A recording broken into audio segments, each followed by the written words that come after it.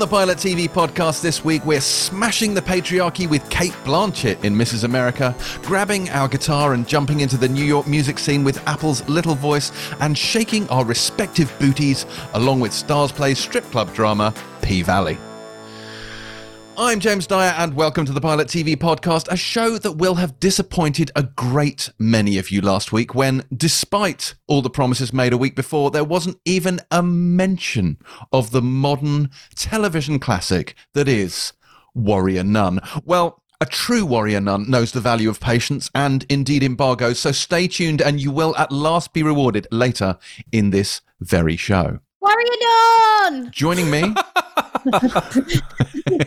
is our own Warrior Nun, but joining me on this week's show are two people who both had big announcements this week. And first up, someone whose autobiography finally landed on shelves on Thursday, an emotional, often challenging account that charts a life story from early childhood to the universally admired person they've become today. I refer, of course, to Mr. Boyd Hilton, whose tell-all memoir is even now being adapted for the stage by the great Alan Bennett. So order your copy now of The History Boyd. No, I jest. Of course I jest. Very good. It is in fact Terry, whose book was released last week, except I'm not 100% sure how I pivot from the jovial, upbeat tone of this podcast to the subject matter of your book, Terry. This is an act of contortion I think I'm kind of ill-suited to. I will say, however, it is incredible. I have read it and I do encourage everyone to read it. How do you feel now, Terry, that your book is out in the world? It feels quite exciting, actually. I thought it'd feel incredibly revealing and quite traumatic, which is why everybody publishes a book, surely. So it feels really weird, really surreal, amazing. Everyone's been so lovely, including some people who listen to this podcast who've contacted me to say they've either bought the book or read the book. Yeah, it's been lovely, really, really lovely. And it isn't actually an autobiography, it's a memoir, I should say. I'm sorry, what's the genre distinction? Explain this to me. Okay, so autobiography is essentially a story of someone's life in its totality. Right. Memoir is a thematic retelling of a certain thing in somebody's life. So it has more of a narrative shape, some may say, James Dyer. Oh, I see. So a thematic retelling. Yes. That's right. And people can, of course, find this in the comedy section of whatever their local bookshop is. Is that right? Yeah, it'll be nestling right up against Wild and Crazy Guys, Nick Passemian's book on American comedy heroes. Yeah. Probably not. Probably no. not. I'm number one in some questionable categories on Amazon. I think one's like alcohol and drugs, one's like dysfunctional families. So if you look in any of those really dark categories on Amazon that you can probably normally avoid, yeah, I'm killing it in those categories. So not a laugh right then. But I think anyone who listens to this podcast won't be disappointed because it is surprisingly on brand. Oh yeah, so the way that James constantly takes the piss out of me for only liking miserable, traumatic, very emotionally and psychologically challenging stuff. Yeah, if you are also into all of those things, yeah. Oh, but let's not talk about my book. Nobody cares about my book. They care about telly. I'm enjoying James's interview with you about the book. Yeah. How does it compare to Woman's Hour and Five Live, etc.? I literally just spoke with Jenny Murray on Woman's Hour immediately before recording this podcast. And Jenny's really hard questions in a soft voice. She's a remarkable journalist. James is like weird, awkward questions in a loud, posh voice. Yeah. What's a memoir? Yeah. Please explain this genre to me. Imagine if Jenny Murray had opened with that. Yeah. Tell me the difference. Yeah. Did you explain the narrative tone to her? Amazing. Was that what the interview was? I didn't need to, James. Okay. I didn't need to. Okay, fine. I've got a question for you about your week. Okay. Have we made any progress on the old axe? See, I considered giving you my my rendition of Seven Nation Army, which I learned this week, but I've decided not to. Oh my God! You have no choice. Go on, go and get it. Come on, we're not continuing. Nobody wants to listen to me play the guitar again. Everybody wants to listen to this. There are people screaming at their bloody phone and laptop or whatever device they're listening to this podcast on. Go and get it. I'm not doing any reviews until you do fan this. base. Right. The cardboard box is coming out. Oh, here he is, out of the cardboard box. Don't worry, guys. The cardboard box is being opened. Oh, God, this is a terrible... I like the way... I thought for a minute James was going to pretend that the guitar was miles away, like in another room, but no, it's just in the cardboard box. It's just in the cardboard box. So to get it out of the cardboard box. Now, I need you to understand that I am not warmed up, therefore this could go terribly wrong. Warmed up? Ready? Wow. You ready? Yeah. Oh, dear. I've hit wrong note already.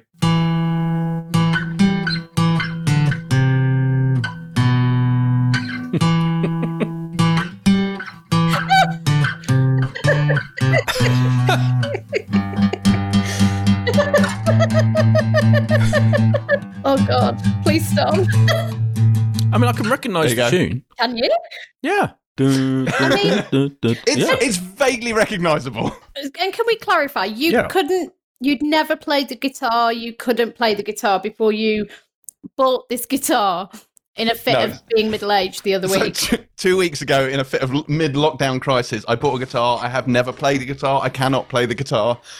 This is my first guitarage. So, you know. And are you having lessons?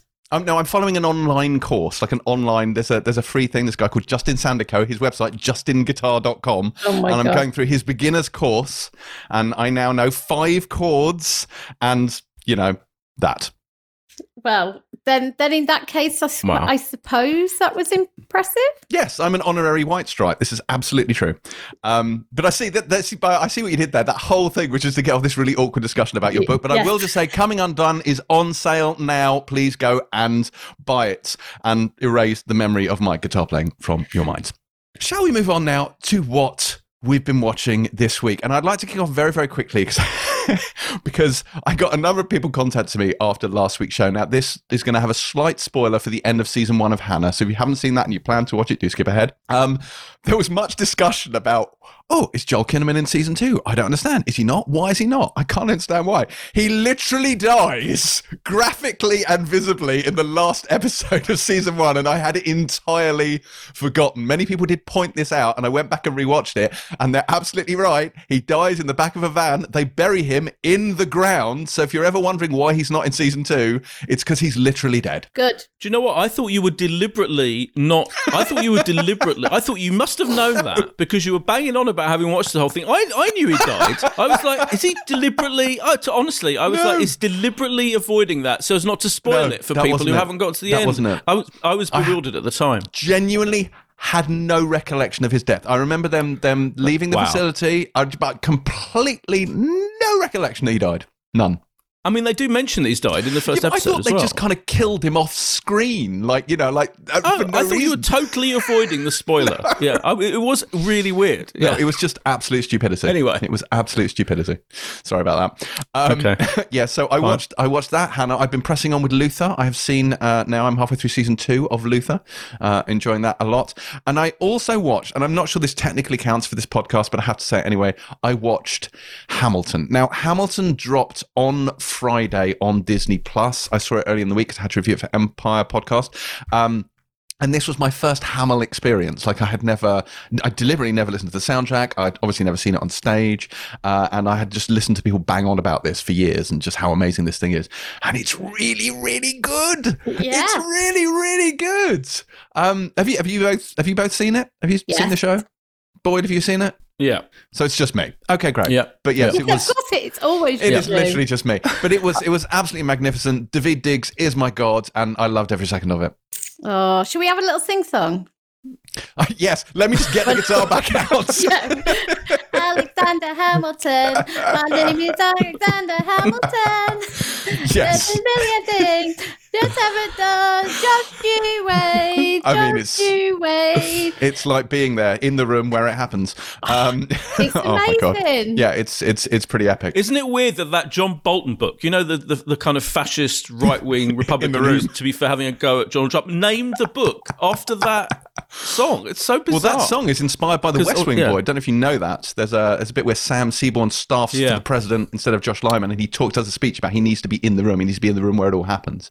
And Lin-Manuel Miranda's a big West Wing fan, so there's lots of little West Wing threads that run through Hamilton. I enjoyed it an awful lot. In fact, the West Wing Weekly podcast did a special on Hamilton, and Lin-Manuel Miranda composed a West Wing rap, which I highly recommend anyone listen to because it's glorious. But yes, I enjoyed Hamilton a lot. Anyone who has Disney Plus should go and see that immediately. What have you guys been watching? I have been watching. Last week we reviewed The Kemps, which I think we all found hilariously funny. Even James kind of quite liked it. So I've gone back to the creator of it, old stuff, Rhys Thomas, who kind of presents it and wrote it. And his previous big mockumentary series that he did for BBC Four was Brian Pern, A Life in Rock. And he also did then, and basically that is a spoof of mockumentaries of rock documentaries, with Simon Day. He co-created with Simon Day, and Simon Day plays this kind of faux rock star Brian Pern, who's basically pretty much solidly based on Peter Gabriel. So there's a whole prog rock Genesis thing going on. There's a whole he created world music and all of that thing. But there's three series of 3 episodes each. Then there were 2 specials. It's annoyingly, I thought it would be all on BBC iPlayer, but it's not. But it's all on Amazon Prime. You have to pay for it, annoyingly, but it is absolutely brilliant. And it's got that same completely stupid, they will make a joke about anything, they will throw everything in, slapstick wordplay, puns, unbelievable, just general silliness. And it's got an incredible cast, as well as Simon Day. It's got Paul Whitehouse, Nigel Havers, Peter Gabriel pops up as himself in it, Vic Reeves, Bob Mortimer, Matt Lucas, Anna Maxwell Martin, Francis Barber, Christopher Eccleston, Suran Jones. It's incredible the people he gets just to do these brilliant little cameos in this absolutely hilarious rock spoof documentary. So if you liked The Kemps, and let's face it, if you don't like The Kemps, then really you shouldn't be existing. You need to watch Brian Pern. Find it on Amazon Prime. And I wanted to mention another thing. There's a show called Alex Brooker, Disability and Me, which went out before The Kemps. So last Sunday at 9 o'clock on BBC Two, there was The Kemps at 10. And before that, Alex Brooker from The Last Leg, who's one of the 3 presenters of that show. I also have to admit, he's goes on my Arsenal podcast quite regularly. He's a big Arsenal fan. But he did his own personal look at what his disability means to him from growing up as a childhood with it and as an adult. And it's a really insightful, it's still incredibly rare that disability is dealt with on mainstream television. It's unbelievable how the extent to which it's still how rarely you see disabled people on television, and a lot of that is addressed in the show, as well as being very much his personal look at that. And it's funny, honest, and he's just a brilliant guy, so we should find that on iPlayer. I have been very busy this week doing various bits and bobs, so I haven't watched anything new, but I did rewatch entirely I May Destroy You, which we talked about last week and talked about how amazing it is.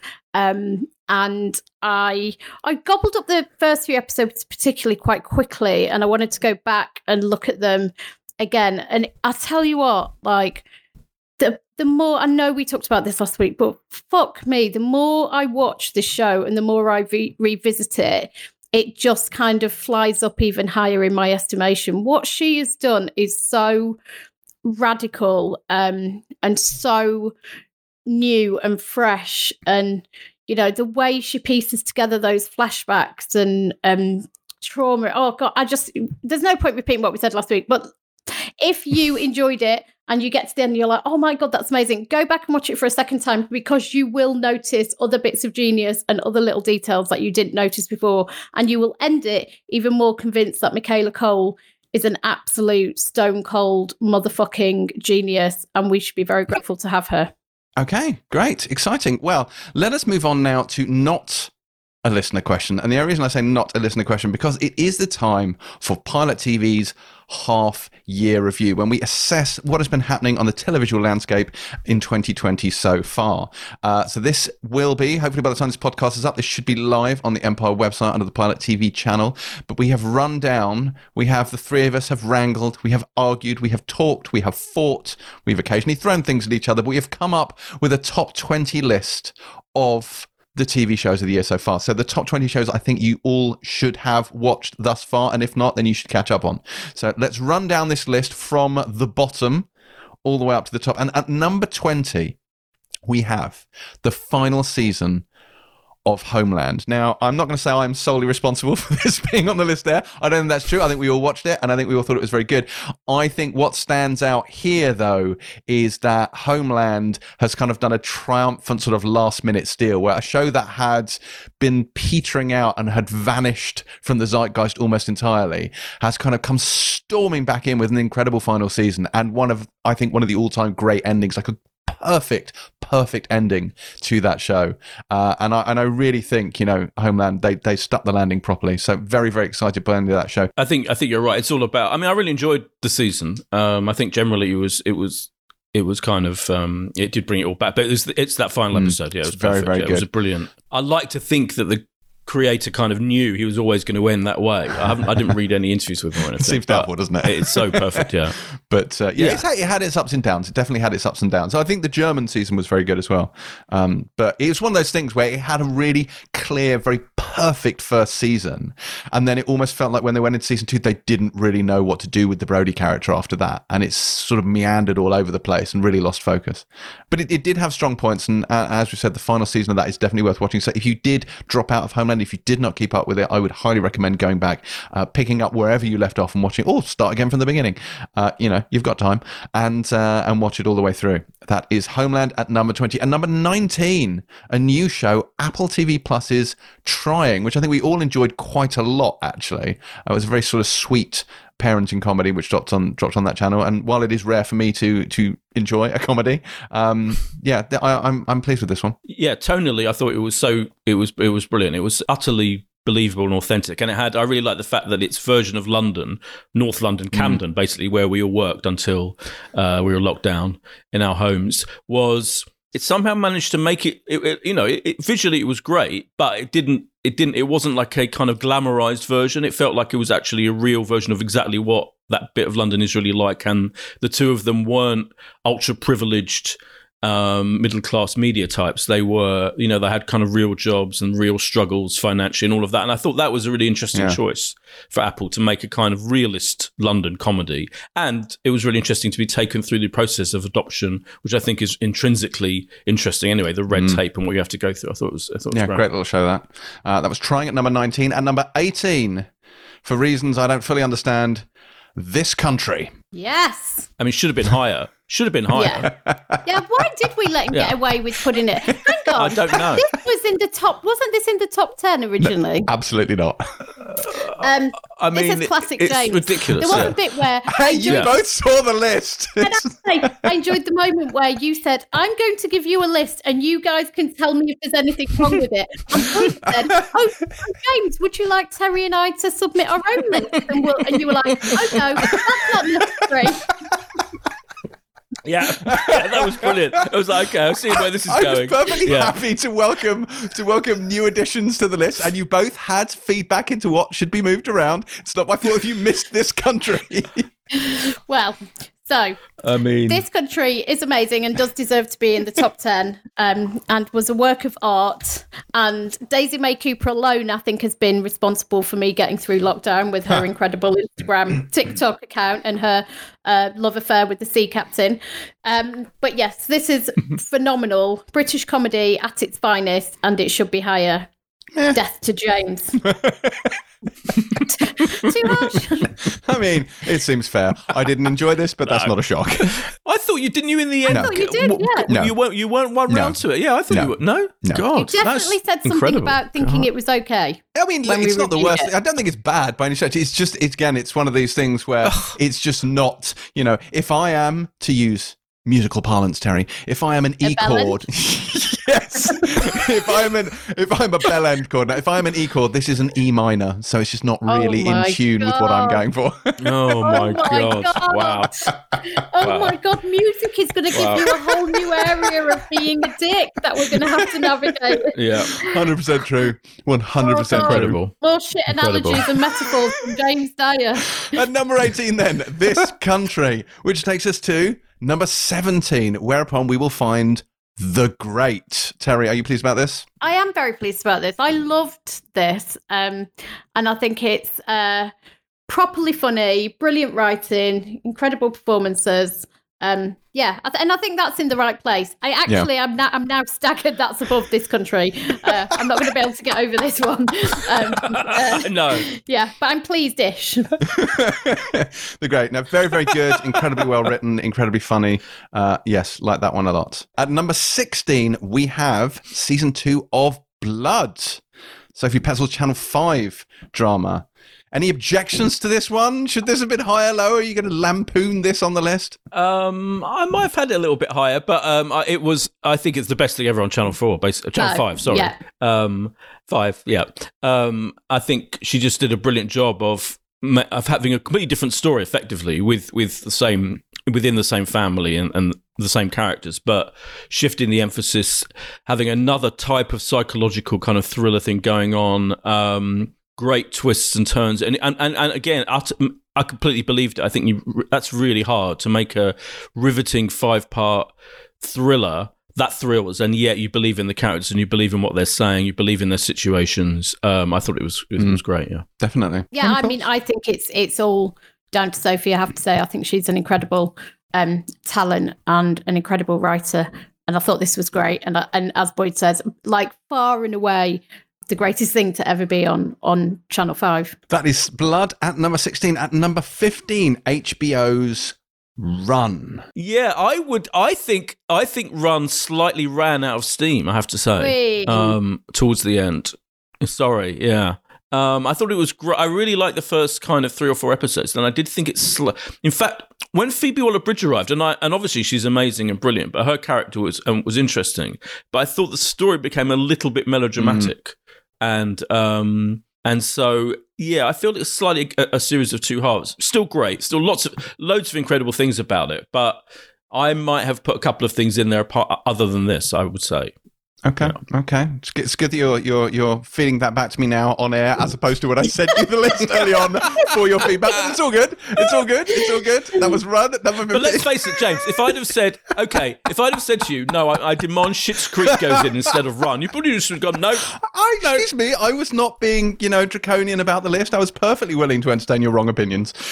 Speaking of which, at number 14, Unorthodox, which is the only thing on this list I haven't seen. Well, yeah, so this wasn't on the list initially, and then when I suggested it, you sent me a very patronising message about documentaries not being included, which I then took great delight pointing out. This is not a documentary. There is a very good documentary, which I believe is called This Is Us. Is that right, Boyd? No, Terry, This Is Us is definitely not a documentary, and that's an ongoing drama series. But there is a that's the drama there is series, a very good documentary on Netflix, which is about the Hasidic community in New York. But this is the drama, which is a book adaptation.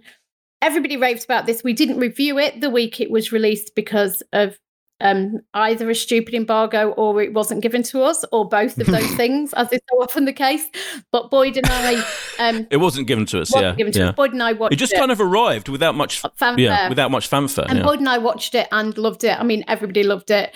The performance from Shira Haas, who plays the young woman who escapes an unhappy marriage and the community in which she was raised, is just incredible. She is absolute dynamite. And there is a documentary series of the same name, which is what you must have been mistaking it for, James, called One of Us, which is also excellent, I have to say, but they are 2 different things. And maybe you should just watch this. Genuinely, and I don't know what happened here. I remember you guys talking about this after it dropped, and maybe because I don't generally listen when either of you speak, but I think in my head I just assumed it was a documentary, which is why I didn't watch it. Otherwise, I absolutely would have done.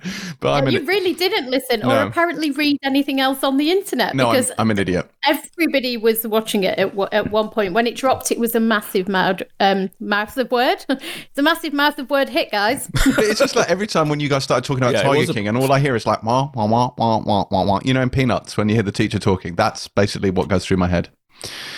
Anyway, that takes us from number 14 to, of course, number 13, where Curb Your Enthusiasm lies, which is not a show that I love, but I know, Boyd, you do, and it is undeniably good. Yeah, I loved this season. I think it was It was a long wait. It was quite a few years we had to wait. I completely loved it. It was kind of even more, I would say, very heavily structured around quite intricate plotting and running jokes that went through all 10 episodes. The kind of base storyline was him opening a spite store of a coffee shop next to the coffee shop run by Mocha Joe, his sworn mortal enemy who he met years ago, first of all, and he criticised his scones and his coffee, and they got into a big fight, and the whole series was about him creating the coffee shop next door just to spite him, and then that turned into a whole thing about different types of spite stores. I think in the penultimate episode, I thought it was fabulous, fantastic, and we're going to be talking about it in TV news, of course. Well, I might as well say it now. It's been recommissioned for an 11th season, and I'm incredibly excited about that as well. My enthusiasm, unfortunately, is curbed for that show, but never mind. That is Alan Partridge, that is. Yeah. I mean, that's not out of character, is it? At number 12, though, we have Rufus Jones's Home, which I rewatched recently, and I love that show so much I can't even begin to tell you. It is so funny and so heartwarming, and I love the fact that he walks that brilliant line between taking a quite serious issue, but with a real sort of warm-hearted lightness of touch. Like, it's genuinely funny, but it has moments of real poignancy to it. Especially when Sammy goes to Bootle to track down the guy who's dealing with his asylum application, and it is pure joy in little half-hour nuggets, and I love it. Yeah. No, completely agree. No, incredibly funny and moving. Yeah, it's fabulous. Just some of the greatest writing, I think, on telly this year, and he just moves so seamlessly between like proper laugh out loud dialogue, but also just incredibly moving stuff as well. Just phenomenal. So good. So good. That's Home at number 12. At number 11, we had the second season of Sex Education. This is genuinely one of my favourite shows on TV, Sex Education. There's something about this show that I just think is delightful. And while I think season 1 was maybe slightly more focused, I liked that season 2 here really gave some of the other characters room to breathe. Specifically, I'm thinking Connor Swindles, who plays Adam Groff in this, and obviously Nikuti Gatwa, who plays Eric, who is the delightful Eric. But yeah, loads of good stuff in this one. I really enjoyed season 2 of this, and I'm thrilled that they're actually moving ahead now with production of season 3, because I think, as we said on a previous podcast, if season 3 of Sex Education is delayed, I'm going to riot. And how they're going to do the scenes of intimacy in that is glory holes, Boyd. Glory holes. Steady. Tell us more, James. Steady. Tell us more about glory holes. I have to say, I wasn't expecting, of all things to happen in this episode, for James to be banging on about glory holes. Anyway, that takes us into the top 10. And at number 10, the one, the only, the inimitable Star Trek Picard. Now, I didn't want this on this list, but Terry insisted, so I felt that I kind of had to bow to that pressure and put this into the top 10. Star Trek Picard at number 10. It is magnificent, isn't it, Terry? Didn't some critics have an issue with it kind of, some of the episodes being a bit pointless and not really. Do you know what I mean? Like, Boyd, that, of course, that is in the great tradition of Star Trek, isn't it? You have to have filler episodes. Okay. No, I think that's a fair comment. But there is certainly a bit, like, it starts with the first three episodes, really tight, almost one complete story arc. Yeah. Incredibly propulsive. And they're on this urgent mission, and then they do, to a certain extent, tit about for a few episodes, not doing much of import. So there is a slight dip in the middle. I mean, this whole season feels like an extended setup to what season 2 will be. But I thought it was great. I thought it was a great character study. I loved seeing that kind of elder statesman Jean-Luc Picard, seeing the old characters back. I mean, it very much stokes the nostalgia in you, but I think it stands on its own 2 feet as well. And this and Discovery as well, I think they've done incredible work in updating a very sort of dated formula, the traditional Star Trek formula, for the kind of quote unquote peak TV generation, certainly for streaming, and it works really well. So it's an updating of Star Trek. I think it's a masterclass. It's great. But yes, it should come as no surprise to anyone that I love Star Trek Picard. Yeah, number 10. Yes, number 10, Boyd. Number 10. Sorry, I know you wanted it higher. But unfortunately, there were just too many other things that had to go above Terry it. wanted it higher. Yeah, Terry insisted.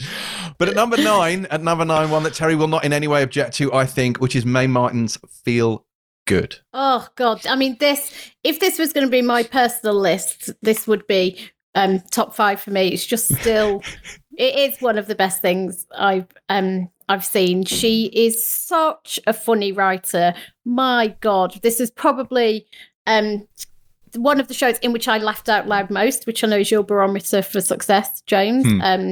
And it's so moving. The Blackpool episode of this show, which anyone who's watched it all the way through will know exactly what I'm talking about. That episode and the following episode are just two of the best episodes of telly.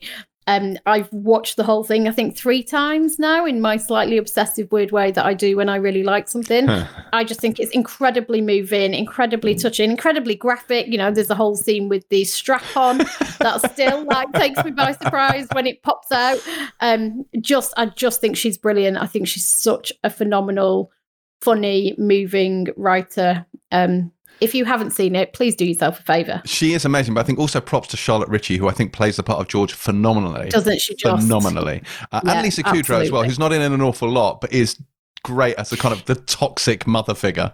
Yeah, and her, you know, that Blackpool episode is essentially all about that dynamic between her and her ghost train. The ghost train.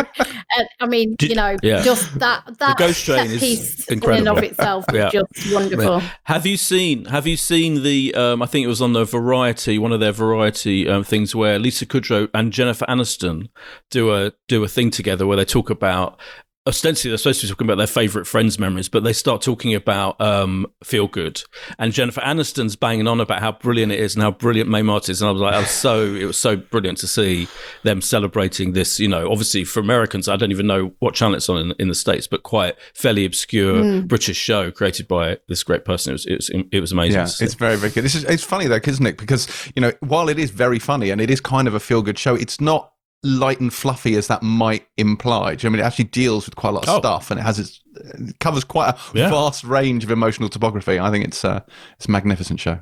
There are moments of quite raw, absolute raw insight into it. Yeah, it's very much so. It's fantastic. That is Feel Good at number 9. At number 8, Ricky Gervais's Afterlife. Yeah, I've watched this one multiple times. Yeah, this incredible thing about it. There is something about certain, obviously, particularly comedies, I think, that just make, I don't know, just there's something incredible. Even though it is a show ostensibly about mourning and grief and all of that, and it doesn't soft soap that in any way, but the ensemble of characters that he creates and the situations he puts them in, and it's just something very pleasurable about being among that ensemble, you know. And I just love it. And I've watched it repeatedly. I think it's incredible. Yeah, it kind of, on one hand, it surprised me that it was quite mixed, the response to it, critically, if not from viewers, I think. And on one hand, I'm quite surprised because I think it's better actually than the first season. But on the other hand, when I started watching a few of the early episodes again the other day, and you realise there's the whole cunt gate, and you know it goes to some. It goes to some quite extreme places, as Ricky Gervais's comedy often does. So I suppose, on the other hand, it probably doesn't surprise me that much that it did have more of a mixed response, whereas I think we were all very, very warm on this. Very much so. Yeah, it's. I guess it's not to everyone's taste. Certainly, if you're easily offended, but it's a very, very good show nonetheless. Afterlife, then at number 8. At number 7, The Mandalorian. Sorry, that's my Werner Herzog for you. Yes, The Mandalorian. Sorry, at number 7. This was a show which was an interesting one. When I watched the first episode of The Mandalorian, and I was a little bit disappointed by it. Like, it didn't really land for me. And it wasn't until episode 2, that almost dialogue-free episode where he takes on a transport full of ornery Jawas, that I really kind of got on board with this. But by the time this got to the end, this was a really well-constructed show. I think tonally, it made a really interesting departure from the sort of traditional Star Wars films. And he became a really interesting character in a way that, frankly, Boba Fett has never been. So, yes, I thought this was really, really good. I can't wait to see what they do with season 2. They got some great additions to the cast coming up. And given that everyone seems to be a little bit, you know, meh on Star Wars post Rise of Skywalker, I do think that this will keep the home fires burning well for that. I think Lucasfilm should be very, very pleased they have this. It's a really, really good show. Like that a lot. This is the way. I enjoyed it much more than I thought I was going to. High praise there from Boyd Hilton. Boyd's poster quote, yeah. I enjoyed this much more than I thought I would do. Yeah, so it's 7th though. That's too high. Yes, Boyd. It's a shame you weren't able to feed into this list. I don't know, or give me your thoughts on it. Extraordinary. Right, at 7, The Mandalorian. At number 6, Better Call Saul. Now we're talking, yeah. The show's so good that Chris Hewitt had to invade our podcast to bang on about it because he's so obsessed with it. But yeah, it's quite. I mean, it's a show that's got better and better and better, and it was pretty damn good to start with anyway. But as it gets closer to the Breaking Bad period, it's now pretty much on the edge of that era, if you like, in the story. Everything about it, every episode is like a one-off, spectacularly filmed, beautifully made movie. It is incredible. It feels like such a shame, isn't it? Because it's one of those things where it feels like this is like the greatest show no one's watching. Like Breaking Bad, which kind of got off to a slow start, and I think not that many people were tuning into it when it first aired. Certainly not until it started to get into its later season. This feels like another one where people started with it, maybe found the first season quite slow. I mean, I'm one of those people, and then maybe didn't keep up with it. I plan to binge this all the way through and really get back into it. But this has been, everyone who has seen it has acclaimed it, saying it's as good as, may even be better than Breaking Bad as a whole, which is no small claim. Yeah. It's definitely up there, definitely. Well, that is Better Call Saul at number 6. As we enter the top 5, I May Destroy You at number 5. You see, I lobbied for this to be higher than it was originally, which is why it's at number 5. And now, after rewatching it all again, I feel like I've made a mistake in not demanding it be higher. I mean, it's been an exceptional year for telly, we should say. It's like a remarkable top 10. But the more time I spend with her work and her characters, just from the way she depicts London, the way she depicts friendships, like Boyd talked about last week, the way she so accurately depicts what it's like to be that age, what it does to your relationship, trying to discover who you are, bringing in loads of elements about cancel culture that makes it really relevant. It's just so smart and so brilliant. And I do think it's one of those shows that's really going to stand the test of time and will become a kind of new marker in British telly. So yeah, probably not high enough. I'm desperately sorry to all those people who think we've put it too low. It's fucking brilliant. Terry there, a little bit lukewarm on I May Destroy You, but it is very good. Yeah, I think it may, and I genuinely think. I mean, we're not. By the way, when we're questioning the order of the list, we're not having a go at you, James. We're just things change. Yeah, it's very hard to do this, to actually order things, because it's quite arbitrary. But because these are all great shows. They are all great, and there are many great shows that didn't make the list as well. But in this case, because we are, I mean, I've seen up to 11 episodes, and I think they're deliberately not letting critics see the final episode, which is fair enough. And having seen up to 11, I now do think.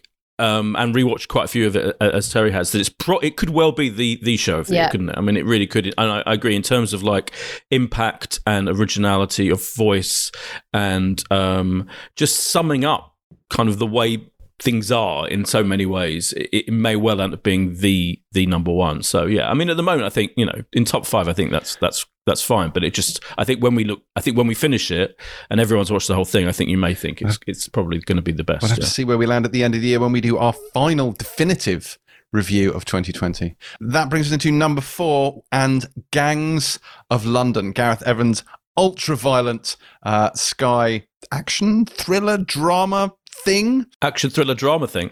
I think it is an action thriller drama thing, and again, I loved this much more than I thought I was going to. I have to say, I think when it was announced, even though he's a brilliant talent, obviously, and the films he's made with fantastic action and masterpieces in a way, I just thought, gangsters in London, whatever. But then as a viewing experience, it's been one of the most purely pleasurable things for me to watch. It's just I've enjoyed it. I've enjoyed it so much, and that 5th episode, which is an action masterpiece on its own, I think will go down as being probably one of the great single episodes of TV. But I enjoyed the whole thing, and I thought the cast was great. Papa Essiedo, of course, who was also in I May Destroy You. What a year he's had! Absolute superstar. Sope Dorisa as well as the main kind of actiony guy in the middle of it all. Brilliant casting. and just proper, like, you know, this is a 10-hour epic movie.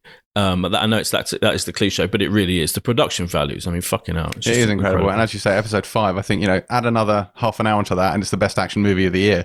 So it's an incredible piece of television. That really, really good show. And it's an odd thing. Like, you know, you look at this, it's an action thriller starring London gangsters based loosely on an old PSP game. Like, it doesn't, it's a difficult sell that, do you know what I mean? Its pedigree did not bode well, but it is incredibly good. And it's not just good because of the action. Like, it contains some of the best action I think you'll ever see on television, but also, like, it packs quite the emotional punch as well. It's quite the ride. There's a lot of stuff that goes in there. There's Michelle Fairley. There's a particular scene with her which involving a song that lasts an episode, which is quite full on. But yeah, incredible. Gangs of London then on Sky at number 4. And number 3, by Terry's insistence, it's Alex Garland's Devs. Terry, do you want to talk us through your love for this show? Oh, God. I mean, to be fair to me, I gave this show so many cracks of the whip. I tried to watch it. Well, I did watch it 3 whole times. And whole times. No. And no, thank you, no. Thanks. Devs at number 3 then. Go on, Boyd. Oh, I mean, I absolutely fucking love it, yeah. I think I've watched the whole thing 3 times, I think, now. Pete Boyd. And just beautiful, yeah. Beautiful. I mean, just purely on production design and cinematography, it's the most beautiful, one of the most beautiful TV shows ever made. It has the OA thing. It's got the OA thing that I love, where it's addressing the biggest ideas literally in the universe. It's addressing, you know, fate and just huge philosophical ideas in I found a very accessible way. And just the ideas are mind blowing in it, but just it's also incredibly riveting and gripping. I absolutely love it. It is. It's magnificent. And it is so stunning to look at. It is, as has been pointed out many times, not the most fast-paced show in the world. But, I mean, for Nick Offerman's beard alone, it's absolutely hypnotic. I think it's great. You know, simulation theory abounds, parallel world theory. There's lots to dig into. But I just think it's a really interesting emotional piece as well, like looking at her journey as she tries to sort of unpack what's happened to her partner. But I love Devs, thought it was fantastic. Sorry, Terry. We can all agree, however, on the number 2 slot, which is, of course, Save Me 2. Lenny James follow-up to Save Me, and oh my God, this show is amazing, isn't it? I mean, just remarkable, absolutely remarkable. Still sits with me so powerfully months after we watched it. I think Lenny James is just an absolute incredible creative force. The characters he created are like instantly iconic, and not just Nellie. Every single one of those really well-drawn, messy, complicated, authentic supporting cast characters that he created, they're all just phenomenal. The writing is electric and real. I fully predict I will end this year still thinking this is one of the very, very best things that will have been on television. Just remarkable. Now I just want to go and watch it again. As soon as I started talking about it, I was like, oh my God, what am I doing this weekend? It is incredible. And one of our listeners asked if we'd answer a question, what are our favourite scenes of the year so far?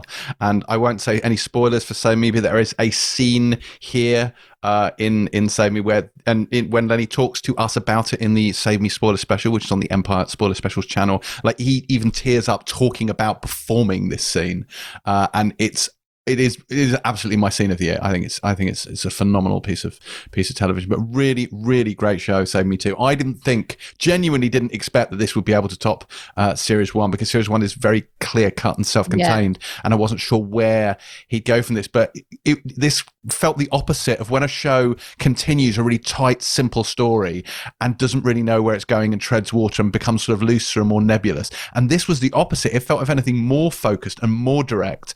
And I think he did that really classic thing of not continuing the story for the sake of it, but continuing it because he had more story to tell. And that really, really shows in this. Genius show. Yeah, 100%. Yeah, agreed. Yeah, I agree that scene is the scene of the year. I agree with that. Yeah. Amazing. And of course, it contains the greatest character, Fabio Melonzola.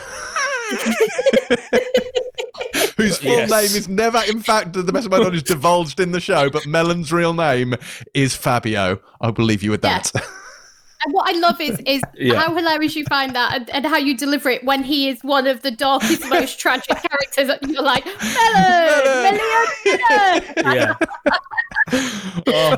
Love Fabio. Which, of course, leaves us with the number one slot. And I think people may not be surprised. Our number one slot is Normal People. Terry may still be lobbying for I May Destroy You to be up at number one. But for me, Normal People is the television event of the year. I devoured this entire show. It made me feel all the feels, and not just in places like, I think this is something where you feel this show as much as watch it. Like, you are so emotionally invested in this story from the beginnings, when it's quite difficult and awkward, their frustrations, their complete inability to express themselves. Like, you buy into this relationship hook, line and sinker.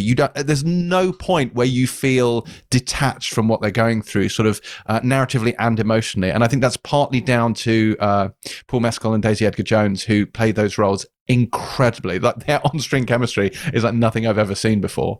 But also, it's just a beautifully raw and honest exploration of sort of young romance. And I think, it's very easy, like, to look at like the recent comic relief stuff in Ireland, where you had the which I'm sure you both saw, which was Marianne and Connell in a confessional with the hot priest with Andrew Scott, which is genuinely funny. And then there was the older Normal People, where you had older actors playing them in their dotage and still being inarticulate and able to speak to. And I thought that was beautiful as well. So they're very aware of kind of like the humorous side of this. But when you actually watch the show, while Connell is unable to sort of get a sentence out, is inherently funny in and of itself. Like, it's so tragic, and it really lands. I think it's fabulous. But I think you've really hit on something there, right? Because in many respects, like Boyd was saying, I May Destroy You has such originality and innovation, and as a piece of original television, I think is probably it's the boldest thing we've seen this year, and the most original thing we've seen this year. Normal People, I don't believe is doing anything particularly new, but what it is so beautifully crafted, so exceptionally done. And you don't watch this show logically or intellectually. Exactly what you said. You feel this show. I cannot remember being so consumed by a show in years, where I had to sit and keep watching episode after episode. And to the exclusion of everything else. I couldn't think about anything else. I was thinking about it when I went to bed. It affected me and got under my skin in a way that the very best television 100%. does. And I still feel incredibly emotional about the show. And I find it hard to have a rational discussion about it, because it got inside my head and my heart so much.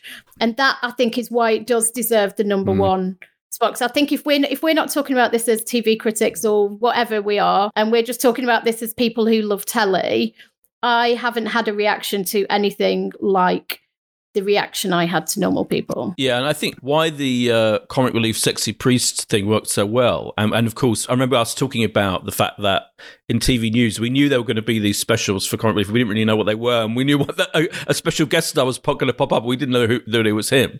But then, of course, it makes total sense, because actually the other couple we cared about this much was the sexy priest and Fleabag. And I think, I remember when that series 2 of that show, you just absolutely felt like you were rooting for them. You were like, it was people you knew personally. They were so real, and they're everything about them. You loved them so much, and they were so right together, I think. And they stayed together, and that had this, and I think this had that quality to it, that you just absolutely passionately cared about these two.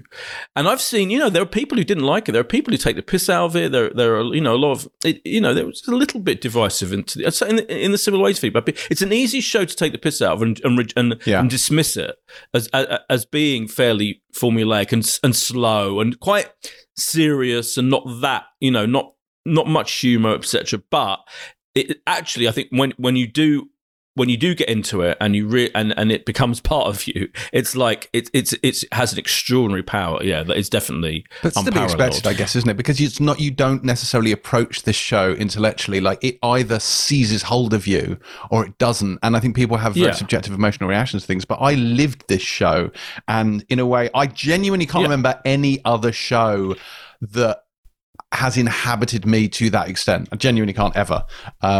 But, you know, and it seems to, and well, I could say, well, that just me, you know, it's clearly not just me. This is a reaction that a lot of people have had to it, where it has really got under their skin. Don't you think there's something about it that is snobbery, though, as well? Because I think it's essentially a romance. Yeah. And, you know, we're all able to kind of heap praise on things that are a little bit more difficult or seen as a little bit more high concept. And I definitely felt a lot of that. Guys, I'm just going to be the one to say it, that actually I think it's like really shit. There was a lot of arched eyebrow snobbery going on about this not being kind of high art, this not being high concept. This is fucking brilliant telly. That's how we're judging this. This is absolutely exceptional telly. Your job when you're making telly, one would assume, is to connect with as many people as possible, to move as many people as possible. That's what the best storytelling does. And I hate that snobbery, because if this was, you know, full of guns and, you know, had some bloody... Picard. If this was genre, or you know what I mean, then we would that conversation would not be happening. I think the fact that it is romance at the heart of it, and the complications of romance, and a coming of age about teenagers, I think has led a lot of people to give it a hard time unfairly. Yeah. I mean, look, arch snobbery is where I live, and I'm having none of it with this. You know, I think this is magnificent. I do think, you know, you're absolutely right. I think there's a sense that people think, oh, it's a story, it's like a little love story, like it's trivial in some way. But I don't think it is at all. I think it speaks to the very core of the human experience. Like, it's incredibly raw and emotional and primal, and it speaks to kind of not only who we all were when we were that age, but who we all aspire to be. Like, how many people in relationships looked at their kind of bland partner and went, fucking hell, why isn't my relationship like that? I mean, seriously. Yeah. I mean, let's not forget also, I think I agree about the snobbery, and it is, you know, because it is a huge romantic epic, but it is also dealing with very interesting, like, it's not you know, when it's exploring the line between abuse and coercive control and sexuality and all of that, and kink, and I mean, it goes to really daring, interesting places that you don't see. Remember, this show went out at 9 o'clock BBC One on a Monday night. I mean, and it may well not have intended to be until the lockdown, and they ran out of shows to show prime time. But what an incredible thing, I think, that it was a BBC One primetime show exploring really interesting, in an unflinching way, kind of edges of sexuality and what's acceptable and coercion and all of that, in brilliantly, really. And abuse, all of it. It was really brilliantly done. Normal People, then, our number one of the year so far. We will be back with another list come December, encompassing the year as a whole, and we will see how things have changed then. But time now to get into this week's news. What has been happening in the world of television? Lesley Manville. Let's talk about the Crown and Lesley Manville, which is one of the best things to happen since it was announced that Imelda Staunton was going to be in the Crown as the Queen. So she has been announced as being the new Princess Margaret, which is for Series 5. Obviously, we haven't yet had Series 4. It was finished before lockdown, I believe, and they've completed post in lockdown. It should be on screens, they still think, later this year. But she's obviously taking over from Helena Bonham Carter, who was absolutely phenomenal. I'm really excited by this, because Lesley Manville is Lesley Manville, but also her incredible relationship with Imelda Staunton. I think their scenes together as the Queen and Princess Margaret will be absolutely phenomenal. What two brilliant powerhouses those women are. Yeah, very exciting. Yeah, because Princess Margaret she's the MVP of the whole thing. 100%. She's the really interesting character, like all the way through. Absolutely incredible, maverick, bad lass, loose cannon. She's a bad lass. Bad lass. She's the bad lass in the royal family. Yeah, what a brilliant thing. Yeah, it's fantastic. It's like it's a bit of cast news. As soon as you see it, like, of course, yeah. You know, of course you would. Of course, it's got to be Lesley Manville. Yeah, just like piling one great actor after another in that show. Speaking of royalty, The Great has been renewed for season 2. Do you see this? No. Which is obviously great news. And that will be coming back for a second season of that. Very pleased to see that coming up. The thing that surprised me this week was a little teaser that went on social media, which I suspect will have gone over both of your heads. But the creators of Westworld, so Jonathan Nolan and Lisa Joy, are adapting the Fallout game series into a show for Amazon. Now, it's a very big deal. It's a big game franchise series from Bethesda, and it's an interesting one because it's set in a post-apocalyptic, post-nuclear war future. I think it's in like 2077, but it's set in a vision of the future from the 1940s. So it's a weird retro futuristic style where everything is kind of like World's Fair type technology. It's how they saw the future in the 40s, but the actual future version of this, as everyone comes out of these bunkers in the sort of like and emerges into the wasteland that remains. What are you talking about? It doesn't surprise me that this is not on your map, but it's got Pip Boys and weird mutant dogs and stuff in it, but it has a strange, slightly quirky, almost surreal sense of humor to it as well. It's a really odd thing to sum up tonally, but everyone's in these sort of like blue and yellow jumpsuits as they come out of their vaults where they have weathered the nuclear fallout, and they emerge into this 1940s vision of the future world. So yeah, it's an odd one. It's an odd one. I'm fascinated to see what they do with this. I think a lot of this is going to hinge on tone because the games have a very specific tone to them.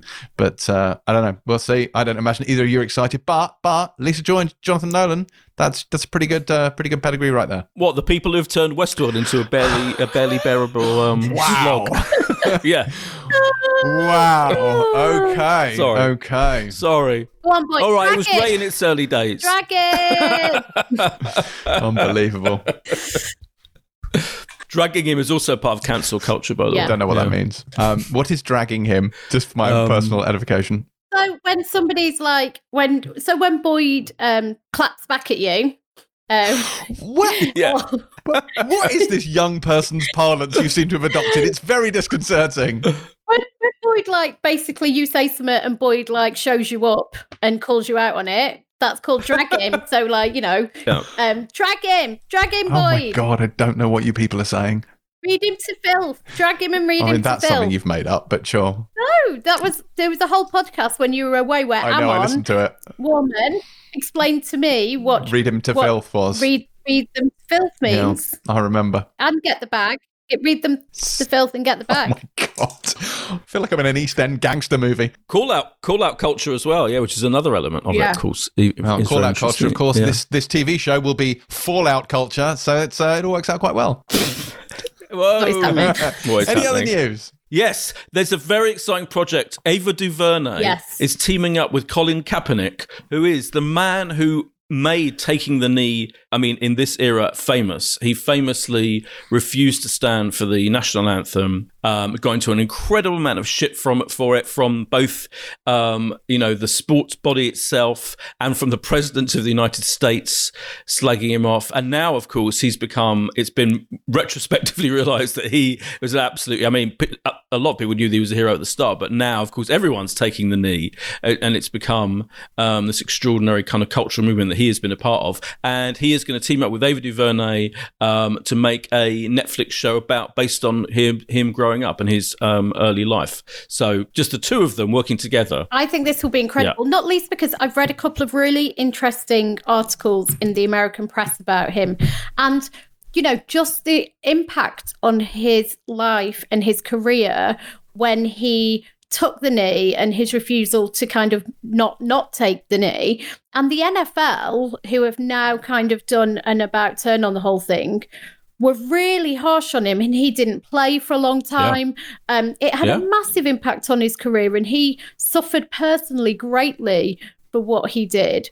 And I think we're in such a different place with it now. But when you hear his story, and presumably, this will go into lots of different aspects of his life, it's a really compelling, I'm sure, but difficult story. And I think Ava DuVernay is obviously, as we talk about a lot, just a phenomenal director and writer, and creates such brilliant telly, especially, I think. So I think this will be brilliant. And I think we'll learn a lot about kind of, I think, quite how hard things were for him during that entire thing and the pressure it put on his career and his life. Yeah, totally. Yeah, it's a dream project, and it's called Colin in Black and White, and will be on, and they'll start making it on Netflix soon. Similarly worthy drama, Star Trek Lower Decks has been announced for an August 6th debut on CBS All Access. You'd be surprised to hear I'm not all that bothered about this, because it's an animated show, and it appears to be trying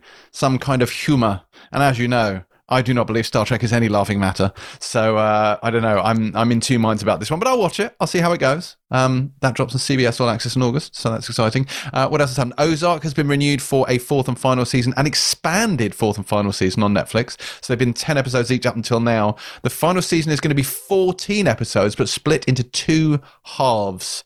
Split into two seven-episode chunks, so they're giving it an extended run for the final season. And then have either of you watched this Queeby Princess Bride thing? No, you've not seen this? No. So, yeah. I've heard about it, yeah, I haven't seen it. Queeby's sort of then doing this thing with Jason Reitman for this. It's like an ensemble recreation of The Princess Bride.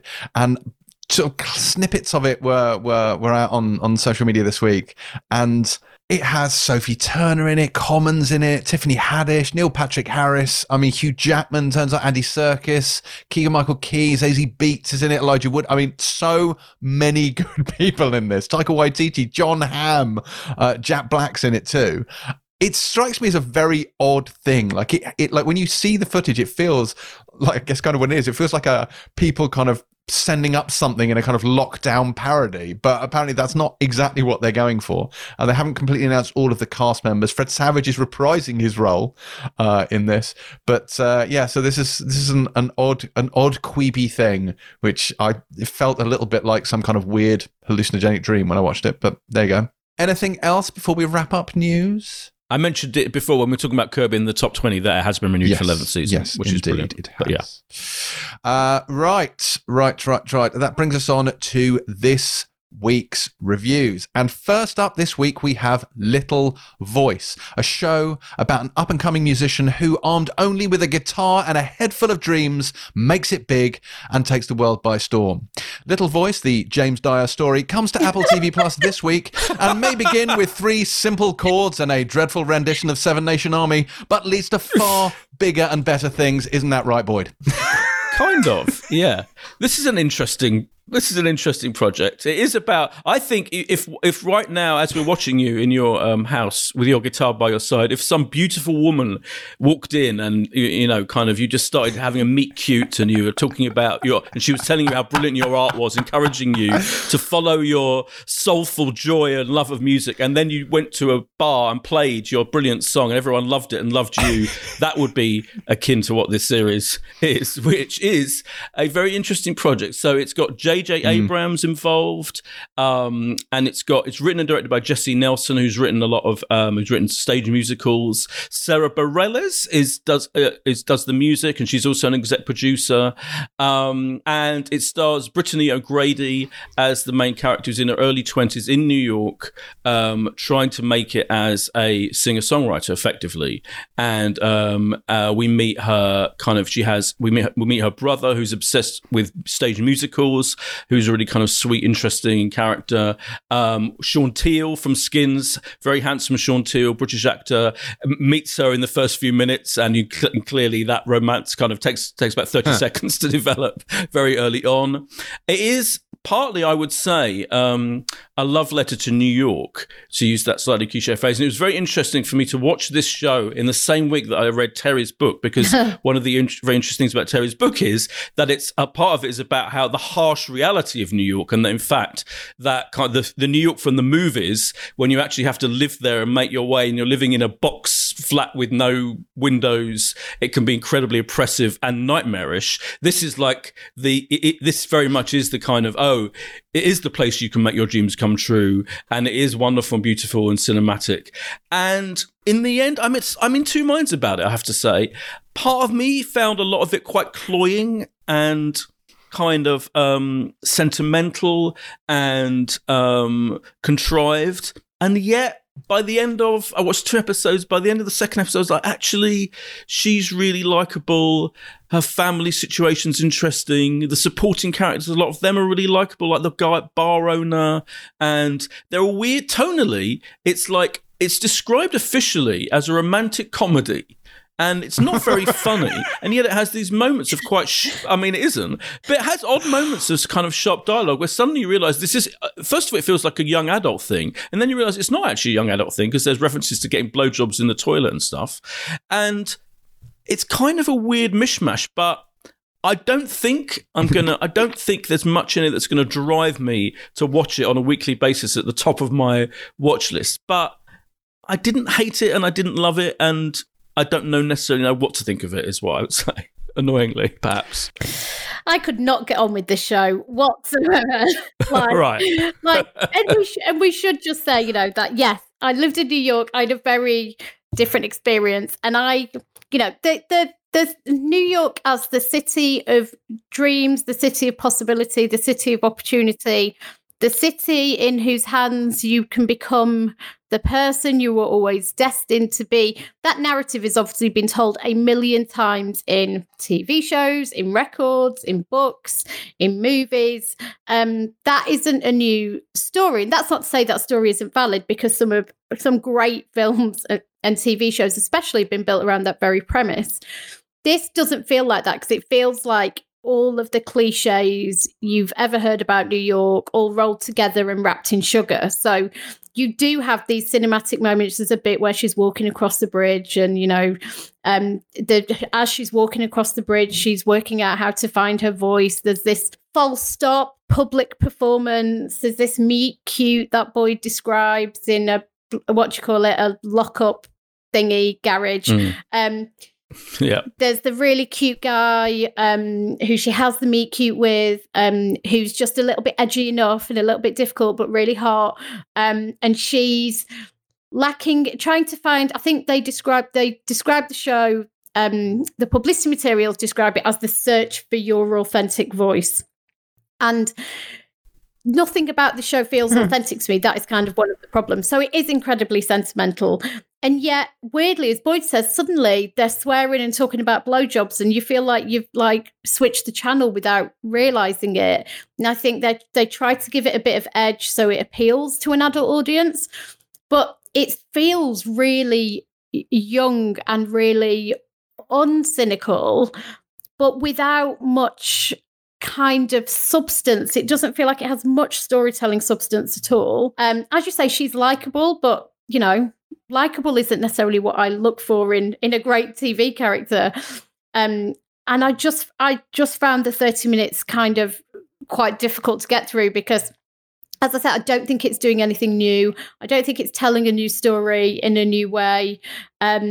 And I found it incredibly disappointing, actually. And I can't really recommend it on any level. Yeah, I mean, it's dreadful, isn't it? No, I mean, Brittany O'Grady, to be fair, as Boyd said, is genuinely likable in this, and actually, I think she's pretty good. Likable? What the fucking fuck is likable? Like, who cares about somebody being likable? I do. I do. It passes the Bell-End test. This is important to me. But what I'm going to say is, when I say she's likable, is there's a point in this where she delivers what might be the most excruciating piece of onstage address that I've ever seen. So much so that my Fremdschämen meant that I was crawling under the sofa and praying for a swift death to get out of it. Like, it was, it destroyed me. But she delivered it really well, and there's a sense she has a real sort of charm about her, which I think worked in that. But it's just nonsense, and the meet cute was excruciating, and I was just like, what the hell is going on here? No, Little Voice, not good, but it is on Apple TV Plus, dropping on Friday. Right, next up this week we have Mrs. America, a miniseries taking us back to the 1970s and the struggle to pass the Equal Rights Amendment in the US. Now, this aired in the States back in April and sees Cate Blanchett as Phyllis Schlafly, who led a backlash against the amendment. But Terry, does this one have your vote? Right. The first thing to say about Mrs. America is that it's created by Davy Waller, who's obviously the Mad Men writer. Because all the way through watching this first episode, I was like, it looks and it feels like Mad Men. I think there will be automatic kind of parallels drawn. There has clearly been quite a lot of money cobbed at this show, and you can feel the money, you can see the money. I mean, the way it's lit, I spent 20 minutes talking to my boyfriend about how amazing it's lit. It is lit so beautifully. The costumes are incredible. The precision and the detail in this is remarkable. It looks absolutely exquisite. It feels so true to the period. It's just done with such precision and such detail. It's delightful. And it is directed by Ryan Flack and Anna Boden, who obviously did Captain Marvel last year, but are more traditionally known for kind of indie movies like Mississippi Grind, who have great kind of pedigree in terms of storytelling and in terms of drawing characters.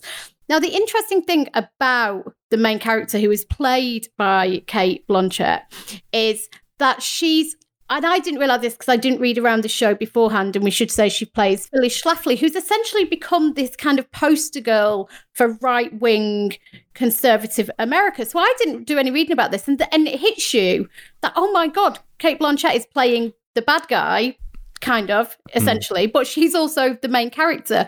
And what this explores is 1970s feminism and this kind of culture war that exists when they're trying to get the Equal Rights Act through. And she is part of kind of Washington, and it's very much this tension between the conservative women in this, the much more kind of liberal feminists on the other side, and then really, it's about the tension between Cate Blanchett's kind of what she's doing politically and publicly and kind of what's going on in her own personal life. It's this tension between the personal and the political. Now, the cast in this is astonishing, like absolutely astonishing. So as well as Cate Blanchett, you've got Rose Byrne, Uzi Aduba, Elizabeth Banks, like it is, Tracy Ullman is incredible in this when she pops up, Sarah Paulson. It is absolutely a stellar cast.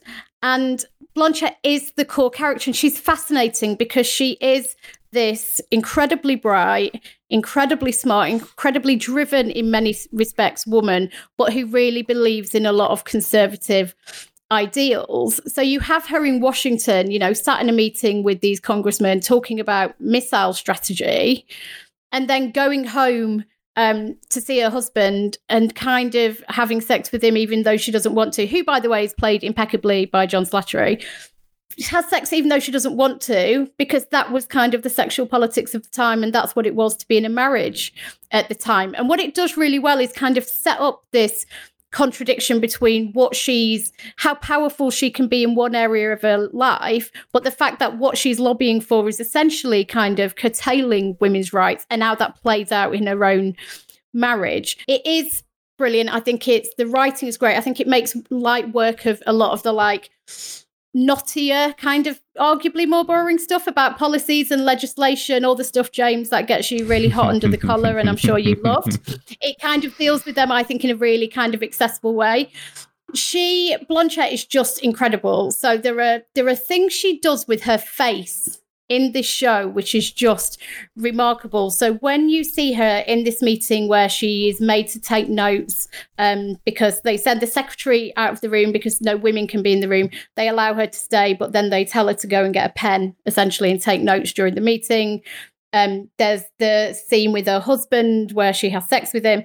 There are these moments of kind of a lot of microaggression, really, where she does this smile and it's almost like her face could snap in half. Her entire face goes tight and rigid. And she, I think, gives such an incredible physical performance as much as anything else. She is an exec producer on it, and I think she is phenomenal in this. I'll be interested in seeing how the rest of it kind of rolls out, but I thought this was a really, really strong opening episode. I really enjoyed it. Yeah, I've watched the first three, and interestingly, so it does this very interesting thing where even though Phyllis Schlafly is essentially the main character if they're in the ensemble, so the focus comes back to her throughout, but each episode also focuses on one of the other characters as well. Foregrounds in particular. So the second episode, which I think you're going to love, is about Gloria Steinem and her setting up of Ms. Magazine. And there's brilliant stuff about how to set up a feminist magazine and having to deal with bosses who won't let her. For example, she wants to put a black woman on the cover, and the bosses don't want her to put a black woman on the cover because they think it'll affect sales. So that kind of thing is dealt with really interestingly. And the third episode is all about Shirley Chisholm, who was the first black congresswoman and female presidential candidate. So she's foregrounded particularly in that episode, and all the kind of the racism of the situation is definitely explored in that. I have read some of the criticism. It's interesting because I think the defense is that the movement of the time was too white and it was dominated by these white women. And I think that is valid. At the same time, because Phyllis Schlafly is essentially the main character we keep coming back to, and even in the homophobia, so she's got a gay son, which was again in real life, her eldest son was gay, and I think it's dealt with that he feels he can't come out because of her clear homophobia. So that is an element of it. But because she is so three-dimensional and real, and so, as you say, brilliantly portrayed by Cate Blanchett, there are elements of her that are, oh my God, I'm going to use that word again, likable, charming, and all of that.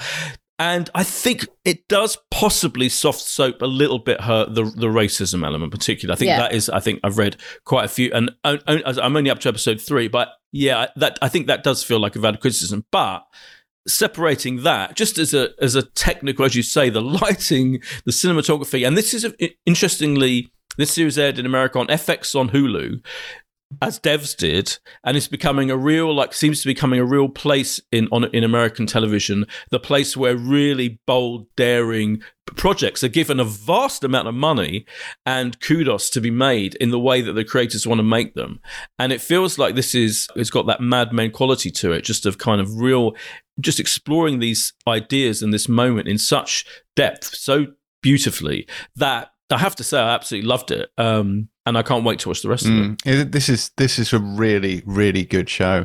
I like it for all sorts of reasons. I'm always here for a show that has smart people in a room talking very quickly about the minutiae of legislation. I was very much there for that. But I think this, more than anything else, like certainly watching the first episode, it made me quite sad. And I think partly it just made me sad because we're having the same conversations now that we were having then, and sometimes it kind of hits home how little progress we've often made in these areas.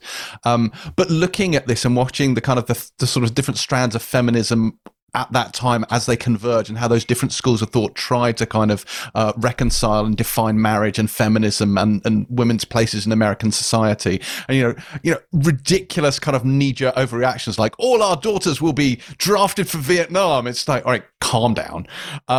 It brought to mind there's an episode of The West Wing actually where Emily Proctor's character Ainsley Hayes, she decries the Equal Rights Amendment, and it's really interesting, and she was a really interesting character in that show because she used to put forward a sort of the Republican view, the conservative view on a lot of liberal topics we take for granted, and she kind of takes the tack that Article 14 of the Constitution already protects women, which is a legitimate position to take. But obviously what this show shows you is there was anything but equality. Like John Slattery, who plays her husband in this, they seem to have a relatively stable marriage, but he's controlling and his needs come first, and everything that she wants and is entirely secondary to him, and he's happy to support her in her political aspirations on the assumption that she never actually wins anything and he doesn't then have his dinner on the table. Like it's really regressive and quite sad. And there's that moment where she's in the room with a bunch of old white men and they ask her to take notes, the assumption that as a woman she's got secretarial skills and she can just do that, and there's something about it that rings so hollow, that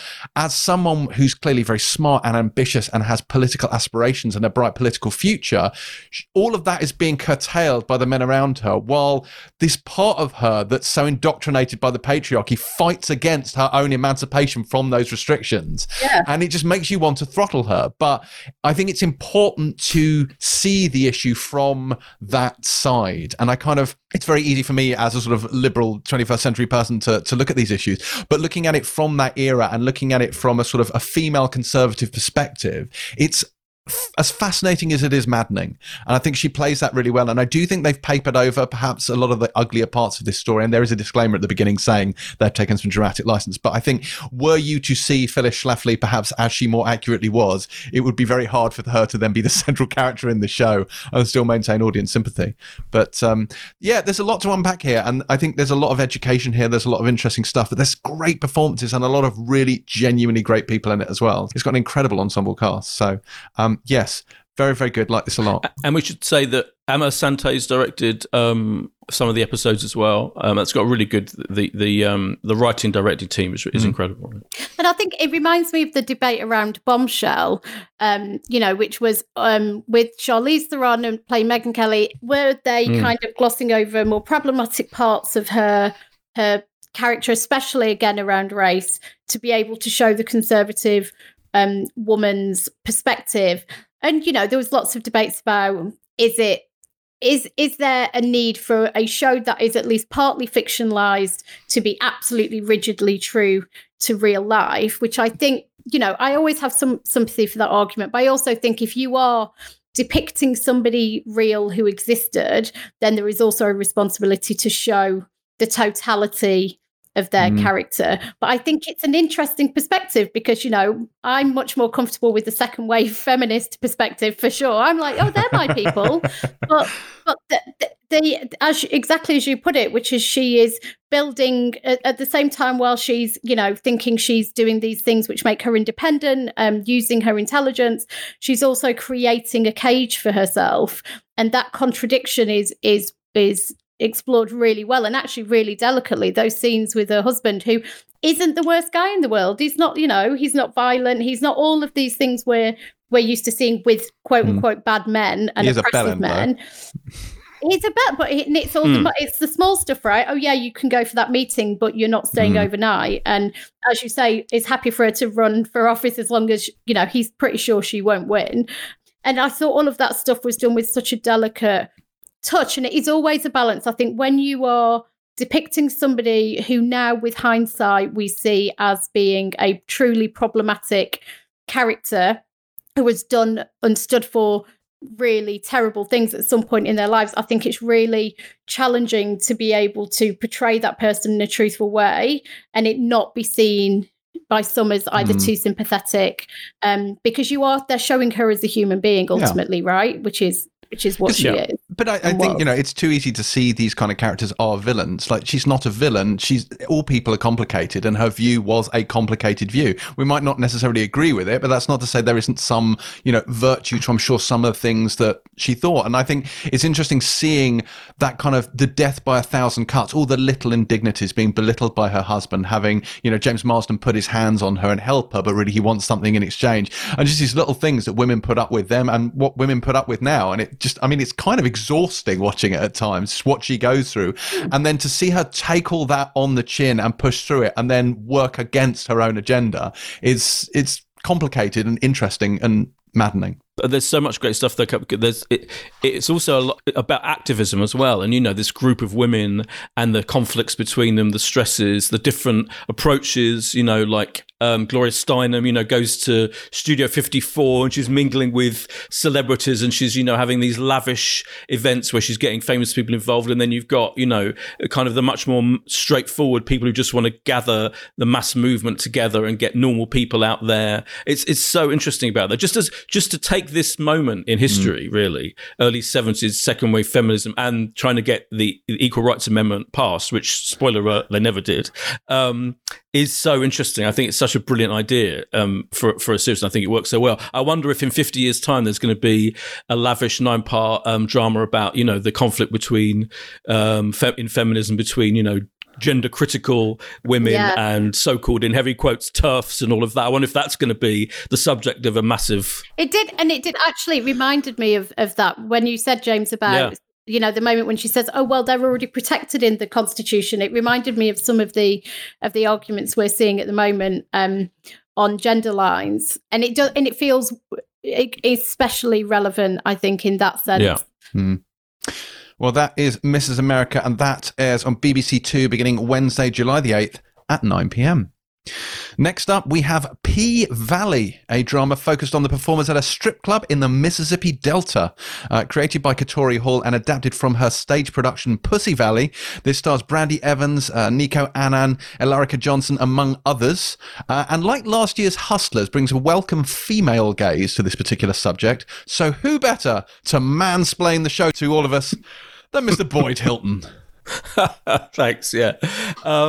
Wow. This is a real. I mean, what another incredible project, really. So this is Katori Hall, who wrote. I think the thing she's probably most famous for is writing the Tina Turner musical. And as you say, this was started out as another play of hers. She's a very acclaimed and respected playwright.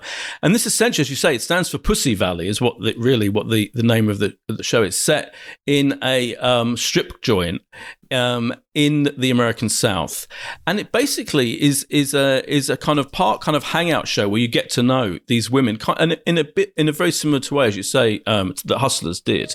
I mean, it's such an obvious comparison, but I think the comparison is completely valid because they do have a certain similarity of tone and obviously subject matter. Then obviously Hustlers goes into this real life kind of caper situation, but Pussy Valley. It's so kind of is this one woman's vision and explanation of what this world is like. Ordinary lives, women who end up being strippers. And of course, this is another fascinating debate that goes on within feminism of women who are kind of anti-sex work, if you like, who have big issues with sex work, and ones that don't, and ones that kind of, if you like, this is a very simplistic outline of it, that, you know, champion the women who end up in that position.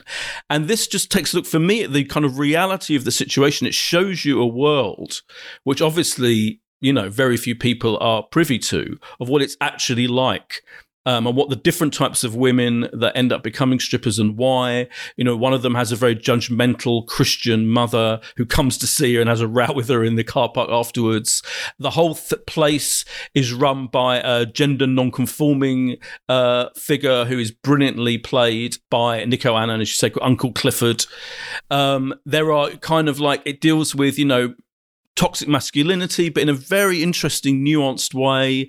There are scenes where, you know, where the whole thing about, you know, not touching, which is a thing in any show or film you've ever seen that deals with stripping, is such a big thing. Obviously, the men aren't supposed to touch the women, but the women can effectively do what they want with the men. It's up to them. And then when that goes wrong, it becomes very tense and difficult and interesting.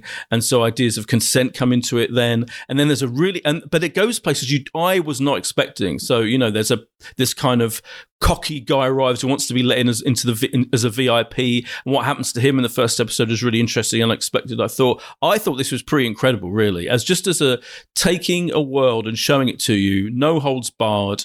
I mean, there's an incredible amount of nudity, but it has to be that way, and it is written and directed. Every episode is directed by a woman. It is absolutely created by women, and yet unflinchingly depicts this world. I mean, weirdly, I think, you know, some male viewers are going to get off on this. That has to be said. But I think you have to kind of separate that from the fact that it is showing you this place, this world, in a brilliantly honest, unflinching way. It manages the same trick that is managed with Hustlers, isn't it? That sort of female gaze pervades, I think, the entire show, where it doesn't feel salacious and it doesn't feel exploitative. Everything from the lighting to the camera angles to the way it's kind of set up, there's nothing that feels pervy about this, and I think that's really important for the way she's trying to tell this story. Well, and I think I read something interesting with Katori Hall, who basically talked about her interest in the athleticism of these women, as well as kind of the way they've been hypersexualized. And there's an incredible scene, actually, which is Brandy Evans, who plays Mercedes, who's kind of like the big dominant alpha, incredible dancer.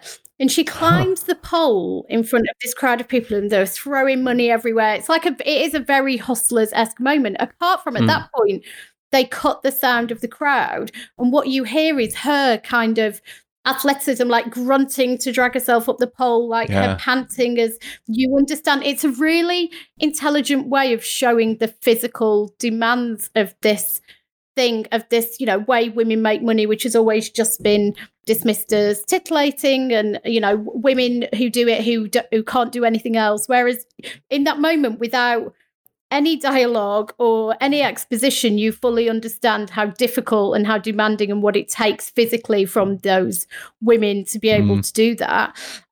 And all of that comes through. And we should just say, you know, that it's important. I think that this isn't just about the female gaze, it's the point of view of Black working class women and queer men pretty much exclusively. And Katari Hall spoke a lot about, the history of hypersexualized images of Black women. And, she wanted to show these women as they really are, but also be in service to those, I think she said, those who are marginalized and made to feel ashamed and dehumanized. And I think it does an incredible job of doing that, because you've got this incredible crew of people who you come to know really well, even in that first episode, who are all really interesting, have really rich lives. And even when it's quite grim, there's domestic violence clearly happening. As you said, there's like a Christian mother who clearly manipulates her child. There's some dark stuff in there as well, but it's not grim at all. You don't feel like that. And I have to say, from a technical perspective, I found it fascinating. Like, it's kind of noir-y at parts, but there's also like a weird naturalism. The way it's shot and the way it's lit, I found really interesting. It took me a while to adjust to. I was like, whoa, this isn't what I was expecting at all. Because when you think of the way Hustlers was done, which was very slick, very cinematic, it was, it's not quite like that at all.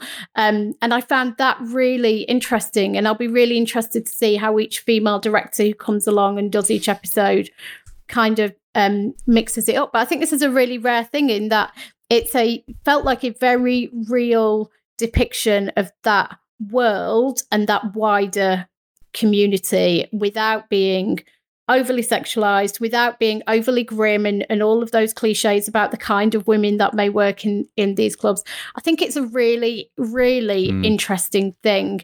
And it's in so many respects not what I was expecting. That shot that you talk about, or that scene, I should say, that you talk about when they do cut the sound and the music, that's outstanding. But another one, I think, is when Alarica Johnson first takes to the stage and you see her dancing and winning a competition on stage, but it's intercut with these kind of PTSD-esque flashes of an assault that she's suffered. I couldn't work out whether it was just a one-off assault or whether it was domestic abuse that was ongoing, because I haven't seen enough into it, so I'm sure that will play out as it goes.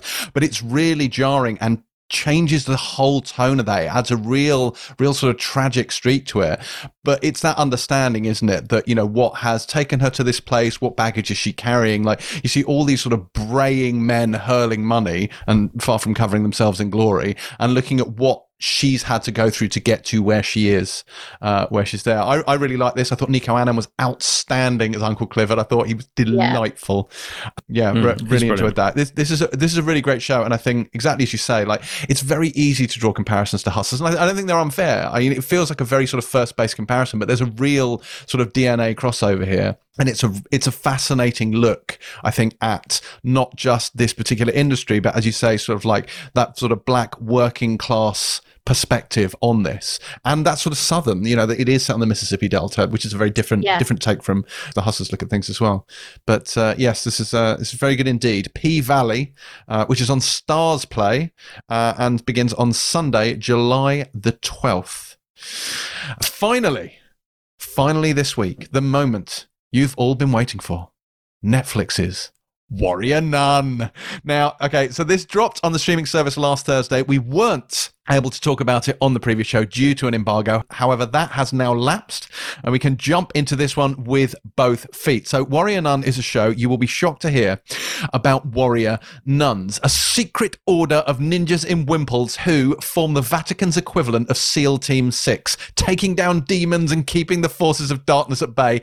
In short, the best TV show ever made. So Alba Baptista stars in this as Ava. She's a quadriplegic orphan, because of course she is, who's dead as well. I should point that out too. Only for reasons that don't entirely matter. She is resurrected when the halo of an angel is implanted into her body, and she comes back to life as a super-powered tool of divine retribution. Fuck yes. So who better to talk about this than our very own militant mother superior, one Terry White. Terry, did you love this show?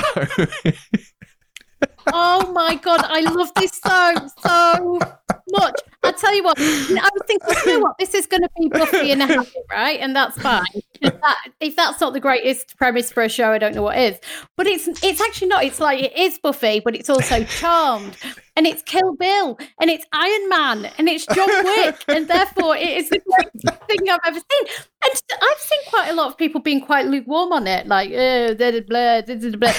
Ignore. How were they again? What were they saying?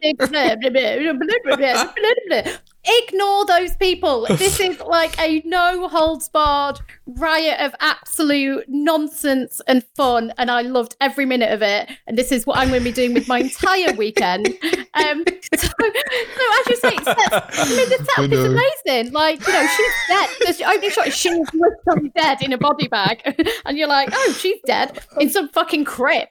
And then, yeah, the ninjas come in, and one of them's dying quite badly, and you know the only way they can save the bloody thing, the Halo is they look around. Oh God, what am I going to do with this? Oh, put it in that dead body. It's an amazing moment.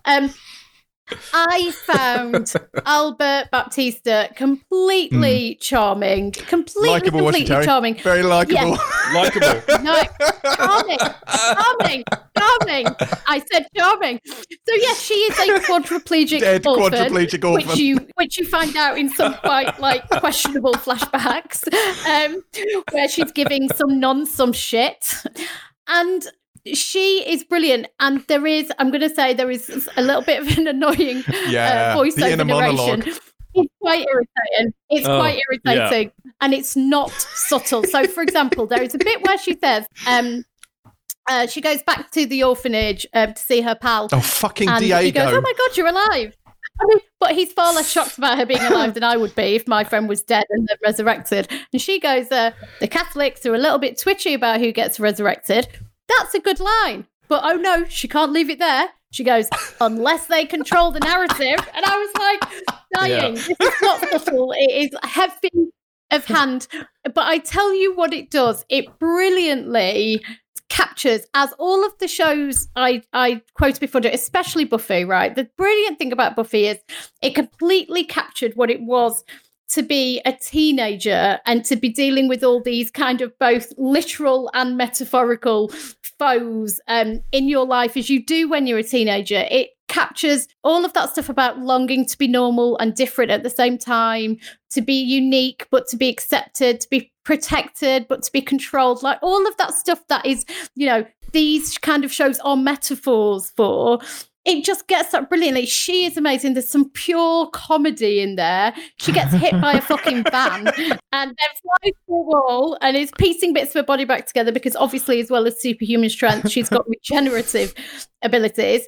Amazing soundtrack. Billie Eilish is in there, if you know, you were wondering about this show's references. I just loved all of this, and it is everything that I wanted it to be. I mean, you are not fully in for a show called Warrior Nun. I don't honestly know what is wrong with you. There's an amazing kind of watcher guy. Well, essentially the watcher role played by Father Vincent. Like, it's got all of those things that you want.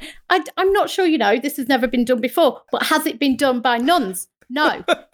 I agree entirely. I was so here for this, I can't even tell you. I mean, to be fair, it's not without its criticism. It can be so earnest at times, but I really love that about shows like this. Like, I've never had a problem with ridiculous shows that take themselves incredibly seriously, because I think, you know what, if you're going to do it, fucking just go for it, you know what I mean? And it really, really does. There's a higher demon called a Turask that turns up. There are wraith demons. There's a glowing divine metal called Divinium, for fuck's sake. I mean, it's just brilliant. It's like Joaquim Almeida comes on and goes, if the demon takes the Halo back to hell, hell will rise up and heaven will fall. And you're like, yes, come on, kill the demon. I mean, fucking Diego was dreadful. Like, the acting was shocking. And there's a really sort of sinister, shitty nun in it as well, which I'm not sure what's going on with that. And there's a bit after a nun dies where all the nuns go full Tori Amos on a piano, and I was like, what is happening? But it's strangely compelling. I've watched 2.5 of these, and I fully intend to watch all of them because I have to know what happens. Like, it's just.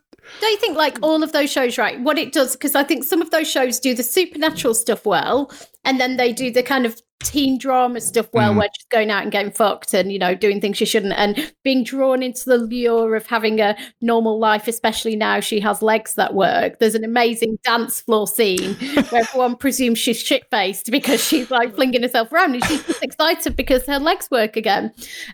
And it balances those two things really well, where you actually have a properly kind of interesting and believable teenager trying to live a teenage experience, and then these mad bastard supernatural things as well. Like, they coexist so beautifully. The Order of the Cruciform Sword. Oh my God, that was incredible. One thing you haven't mentioned is it's very Spanish. Like, it's really it is surprisingly Spanish. Steeped in like half of it is like her dancing around in a club in Malaga that I'm sure I've been to, by the way. You know, with graffiti on the walls, where all the teenagers are wearing that stuff from Desigual. You know, like looking terrible dress sense. And when she meets the team of teenage criminals, like who are squatting in the most lavish villa ever. I mean, you mentioned that element of it. It's got this whole, like, she just happens to stumble upon these beautiful people who live in this spectacular place just so they can have a really lavish place for them to come back to. And the great JC, who's this guy she fancies, and in the narration is terrible. Let's just underline. She's going, she's literally staring at his muscles and telling us how much she fancies him. It's not enough that she is clearly staring at his muscles and clearly fancies him. But it is absolutely hilarious. I found it incredibly hilarious. And I know, and the fact that it does take it so seriously and is so Spanish, weirdly Spanish, which that's the bit I wasn't expecting. I'm like, and why? It's created by British people, I think. It's quite mystifying. I mean, even she's Portuguese. Yes. I mean, fair enough, I suppose. And the accents are all over the place. There are Americans, English, Spanish, Italians. There's no explanation as to why. It is absolutely all over the place. And of course, this years ago, if this had been 5-10 years ago, I mean, obviously Buffy was very well made for its time, but this might have been a fairly cheap and cheerful affair. This is like lavish, huge lavish production values, effects, etc. for what is a brilliantly preposterous story, but I enjoyed it very much. Yeah. I mean, but the earnest, I think James is right. The earnest nature of this is everything, right? Think about like how seriously Buffy took itself and took all of that mythology and took Buffy's interior life. And I think you have to approach it with the straightest of faces, because this done with its tongue in its cheek would be the worst thing ever. Oh God, yeah. Oh, because completely. of how seriously they're taking it, it's like the greatest thing that's ever existed. Yeah. And the priest, what's his name? Father Vincent looks exactly like Jurgen Klopp, by the way, the manager of Liverpool. So that's weird. Warrior Nun, then, the greatest TV show ever made.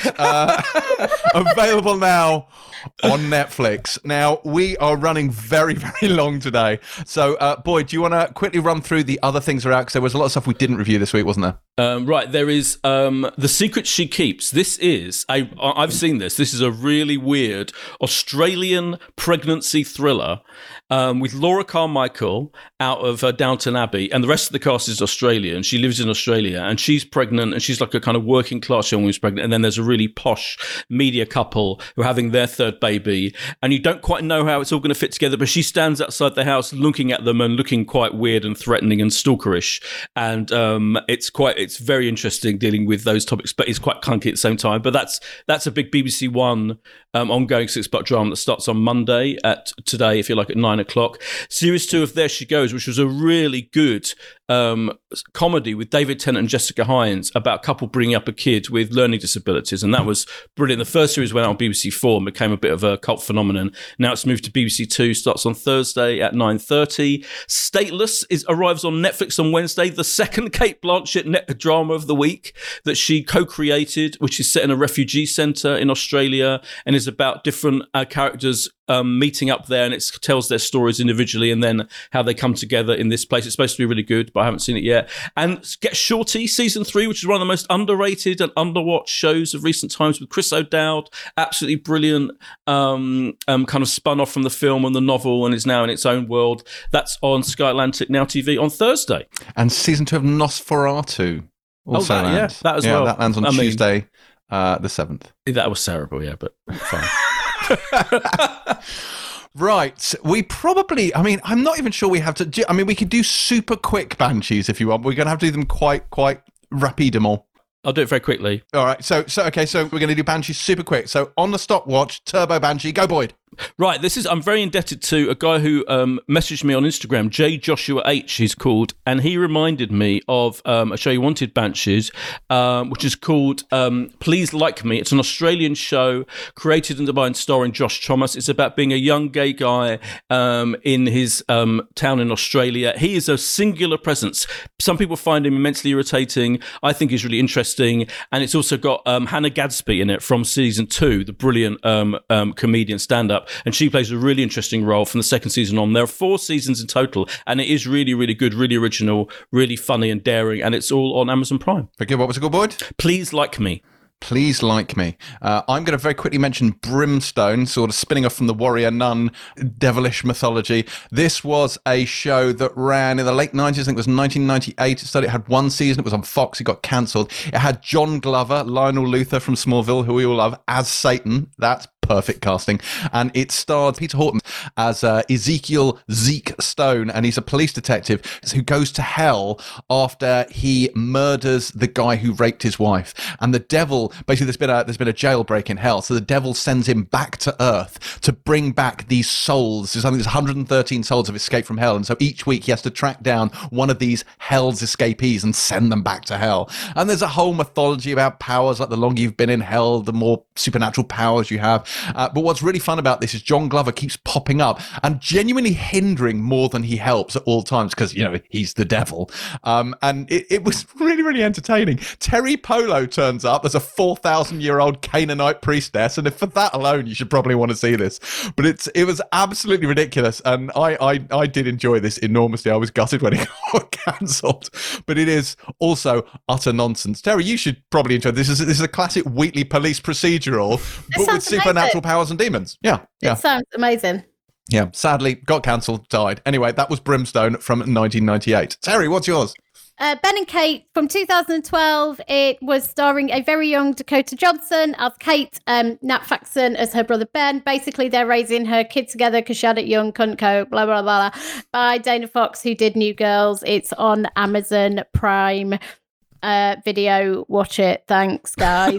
Excellent. That was Terry's Banshee. And that is it for this Warrior Nun themed episode of the Pilot TV podcast. We do hope you've enjoyed it. If you have, then as ever, we would appreciate a 5-star rating on Apple Podcasts along with a review, which can either address the show directly or indeed simply review Terry's accent, as the most recent reviewer did when they said, "Suspicious accent alert. At least Terry has now confessed to her East Midlander status. Now the accent needs to be examined. Joe Guest, John Lukic, Fred Davis. These Chesterfieldians had Chesterfield accents. Maybe Terry was moved from her actual place of birth at a young age and is now under the Witness Protection Program. A claim that, of course, we cannot investigate lest the Chesterfield Mafia discover Terry Neal's identity. You can follow me, Boyd, and whoever is posing as Terry on social media at James E. Dyer, at Boyd Hilton, and at Terry_White. And don't forget to hit your nearest bookshop to pick up a copy of Terry's not autobiography. It's a memoir, don't you know? Coming Undone, on sale now. All joking aside, it is absolutely incredible. I don't like to say nice things about Terry, but this destroyed me, this book. I think it's phenomenal. You must read it. We will be back next week to see Catherine Langford kick all kinds of arse as the Arthurian Lady of the Lake when she takes up Excalibur for herself in Netflix's Cursed, the only show on television that has even a slight potential of tearing me away from Warrior Nun. Until then, though, pilot out.